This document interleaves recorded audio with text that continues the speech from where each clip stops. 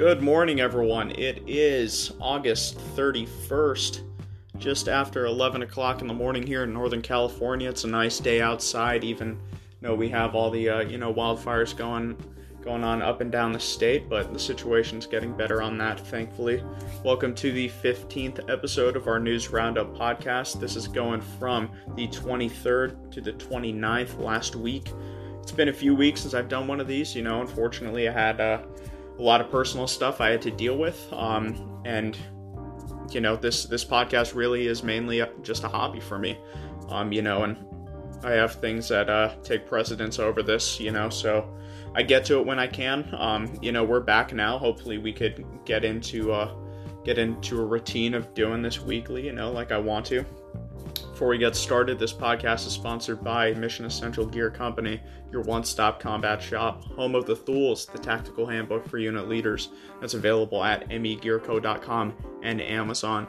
Just a quick side note, megearco.com is where you could find our blog as well, and all the links to the podcast, Instagram, Twitter, that kind of stuff.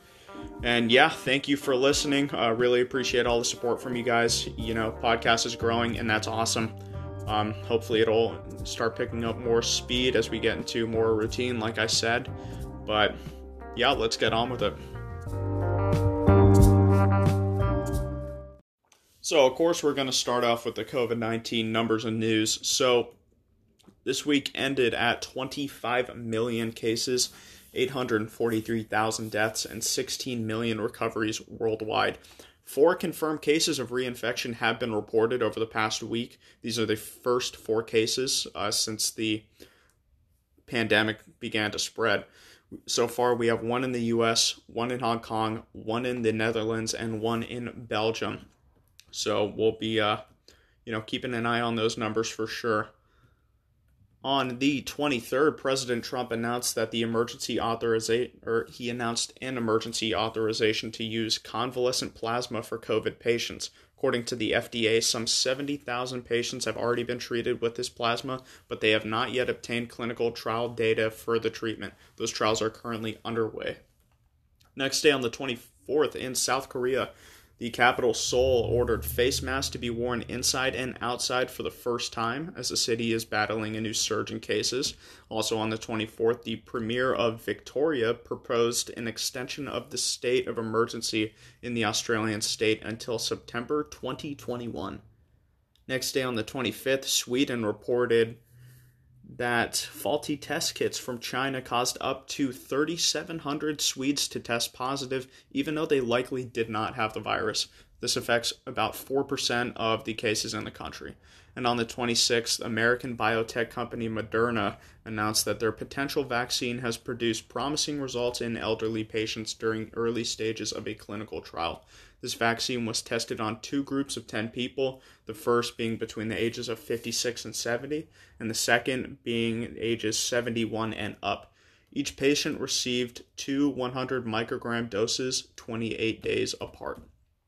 Moving on to Europe, on the 23rd, unrest in Belarus continues as thousands of demonstrators protest what they claim was an unfair election leading to the victory of the incumbent president Alexander Lukashenko.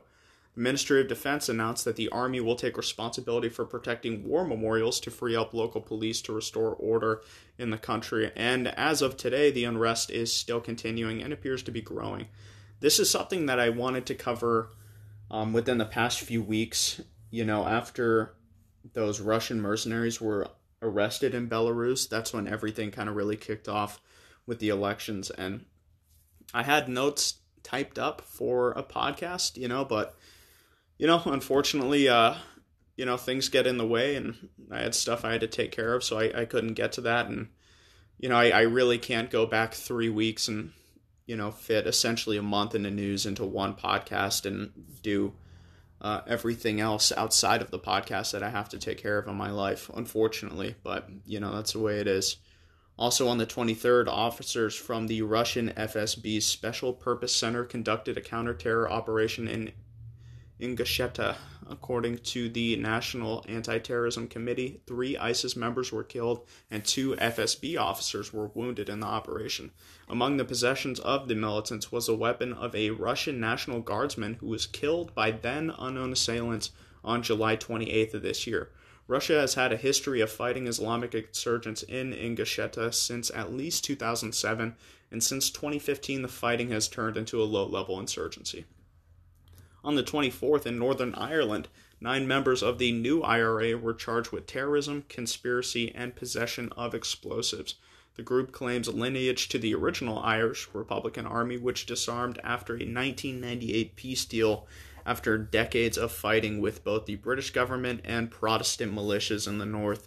The new IRA formed in 2012 from 3 out of the 4 main groups that broke off from the IRA after the peace deal was signed. The group is responsible for the killing of journalist Lyra McKee and 2 separate killings of prison officers, among other actions. Also on the 24th, the Swedish military deployed troops to and around Gotland. The military claims that the deployment is in response to the deteriorating security situation in the Baltic Sea. Specifically mentioned was a Russian amphibious exercise that was taking place in the Baltic Sea and the current crisis in Belarus.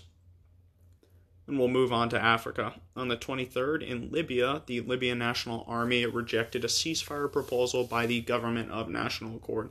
According to a spokesperson, the Government of National Accord is positioning forces all over the front, particularly around Sirte and Jufra.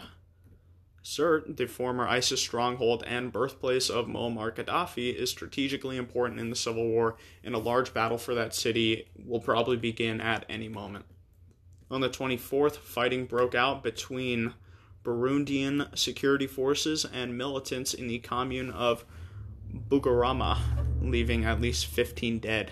The group Red Tabara, based in the Democratic Republic of Congo, claimed responsibility and said that the election that took place in May was a farce and called for new elections. It's unclear who exactly is among the dead, but according to a witness, the gunmen kidnapped everyone they met and killed them before engaging with the army. On the 26th, U.S. Africa Command confirmed that a U.S. airstrike in Somalia killed 6 al-Shabaab fighters after they recently ambushed a Somali unit. 3 other fighters were wounded. This year has seen a record number of airstrikes in Somalia by U.S. forces. Next day, on the 27th, 4 Malian soldiers were killed and 12 were wounded after their anti-poaching convoy was ambushed by suspected Islamist insurgents in the region of Mopti. Mali has seen fighting against an Islamic insurgency since 2012 and is now facing more hardships after a coup deposed President Ibrahim Boubacar Keita last week. Insurgent groups will no doubt take advantage of the situation and may gain ground in the area due to the security situation. That coup is something I wanted to cover on the podcast as well, but, fortunately couldn't get to it. So we're going to take a quick break, and then we will be back with the Middle East, Asia, and the Americas.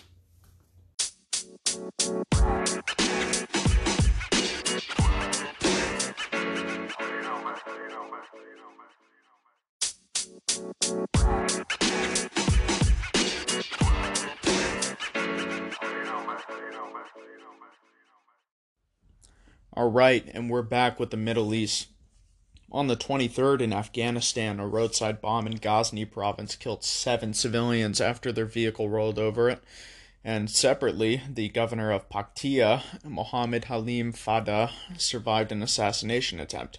No group claimed responsibility for either incident, but the Taliban did explicitly deny responsibility in the assassination.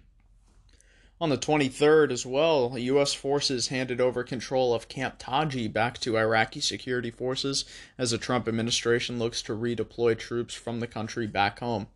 The base that was captured from Saddam's forces by the 4th Infantry Division back in 2003 was extensively used during Operation Iraqi Freedom and later as a joint base during the fight against ISIS. Next day on the 24th, a blackout is reported across Syria after the Arab gas pipeline in Rif Dimashq is hit by some sort of explosion. According to Syrian oil minister Ali Ghanam, the explosion was a terrorist attack but gave no further information. Electricity Minister Zuhair Kabolti said that this is the sixth time the pipeline has been targeted, and according to James Jeffrey, who is the U.S. Special Envoy to International Military Intervention against ISIS, the attack was almost certainly a strike by ISIS. The last rebels in the area were defeated by Syrian and Russian forces back in 2018. However, ISIS has always had a presence in the area and is ratcheting up activity. 25th, in Idlib, Syria, a joint Russian-Turkish patrol is hit by an explosion. Reports differ as to whether the patrol was hit by a rocket or an IED. A Russian BTR-82 was damaged and 2 Russian soldiers received minor concussions. This is the fourth attack since the two countries began patrols in Syria, and Kataib al-Shashini has claimed responsibility, and this is the fourth attack that they've claimed responsibility for as well. On the 25th, in Afghanistan, a truck bomb killed at least 3 and injured another 41 in Balkh province. The Taliban claimed responsibility for this attack and said that it targeted Afghan commandos. According to the Defense Ministry, 2 commandos were killed, 7 were wounded, and the rest of the casualties were civilians. Same day in Kabul, Afghan actress Sabah Sahar survived an assassination attempt. She was shot 4 times in the abdomen and was taken to the hospital. The Taliban has denied involvement in this attack, and in the vehicle with Sahar were 2 bodyguards, a child, and the driver. The 2 bodyguards were injured along with the actress. On the 26th, back to northern Syria, an incident occurred between U.S. and Russian forces, likely the military police, around 10 o'clock in the morning local time. It's believed that 4 U.S. servicemen were injured when a Russian vehicle, likely a Typhoon-K, rammed into a U.S. MAV-V. Various videos on social media showcase the incident, and another video taken at some point during the incident shows a Russian Mi-8 helicopter hovering less than 30 meters above the U.S. patrol, likely attempting to disperse them. Not much else is known about the incidents at this time. The UN Security Council has acknowledged the incident, and the chairman of the Joint Chiefs of Staff, General Mark Milley, has spoken with his Russian counterpart, General Valery Gerasimov, about the incident as well. The details of that conversation are still being withheld. Next day on the 27th, in Beirut, Lebanon, a feud between Hezbollah supporters and a Sunni Arab clan led to a firefight, killing at least 3 people. The army responded to the scene and arrested 4 that were involved in that incident. On the 28th, back to Afghanistan, twin bombings in Kandahar killed 13 civilians and injured 2 others. Civilians continue to bear the brunt of violence in the country. According to a study by the Afghanistan Human Rights Commission in mid-July, 1,213 civilians have been killed within the first 6 months of this year, and 1,740 were wounded. Moving on to Asia. On the 24th, in the Philippines, dual bombings in the city of Jolo killed 14 and wounded another 75 plus. The first bombing occurred while the army was helping distribute COVID-19 aid in the area, and the second occurred near the Dew Lady of Mount Carmel Cathedral, which was bombed last year. We covered that bombing after it occurred on this podcast. Soldiers, officers, and civilians were among the wounded and dead. The first bomb is believed to have been set off by a bomb attached to a motorcycle, and the second was set off by a teenager of a foreign background, and her identity is being withheld at this time. The Islamic insurgent group Abu Sayyaf is suspected of being responsible for both attacks. The group has carried out its insurgency in the area for 31 years and has pledged allegiance to ISIS in recent years. Last month, Filipino security forces captured 5 Abu Sayyaf militants suspected of scouting the area for potential targets. On the 25th, in Taiwan, the government announced the opening of a second representative office in France to serve the southern portion of the country. This comes after the reopening of an office in Guam and the establishment of an office in Somaliland as well. This also comes as foreign relations sour between China and many countries around the world, particularly in the West, and these tensions have led some countries to repair relations with Taiwan. On the 26th, an ancient mass grave was uncovered in the Japanese city of Osaka. More than 1,500 bodies were recovered by archaeologists, and the grave dates back to the Edo period, when Japan was ruled by the Tokugawa shogunate from 1603 to 1868. The period came to an end with the Meiji Restoration, which brought imperial rule back to the country, which it is still under. The grave is on the site of a planned train station, and according to authorities, the station will be built as planned.